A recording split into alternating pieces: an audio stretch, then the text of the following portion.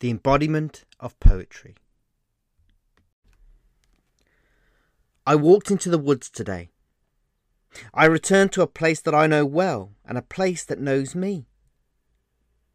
I saw the same trees that I have known for over a decade, and as soon as I entered the place where the poet in me was born, I saw echoes of myself from the past. And I felt as if, once again, I was seeing a version of myself who had yet to have suffered the scars and the losses that I had.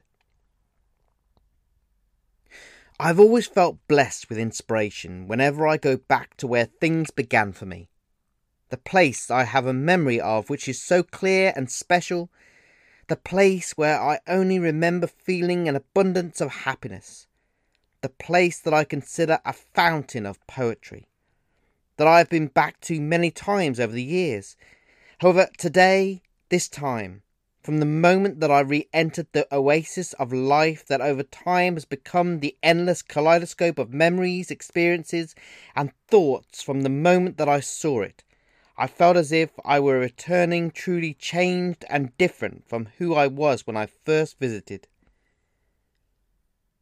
I felt it almost immediately. I was not the same person as I was, and yet I was still the same poet who I have always been, but now filled with the things of mine taken from the shadows of the monuments that define my life.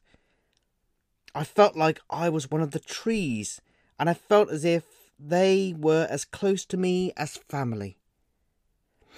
I felt like I had been waiting for something which was always there. But before today, I could not perceive what had always been all around me and right in front of me.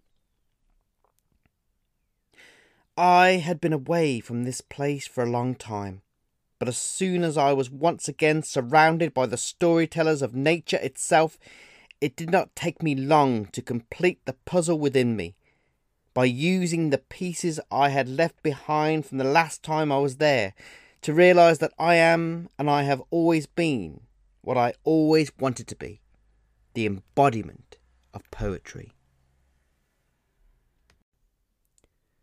Get your copy of my new poetry collection, The Pathfinder, as a paperback or as an ebook from Amazon now.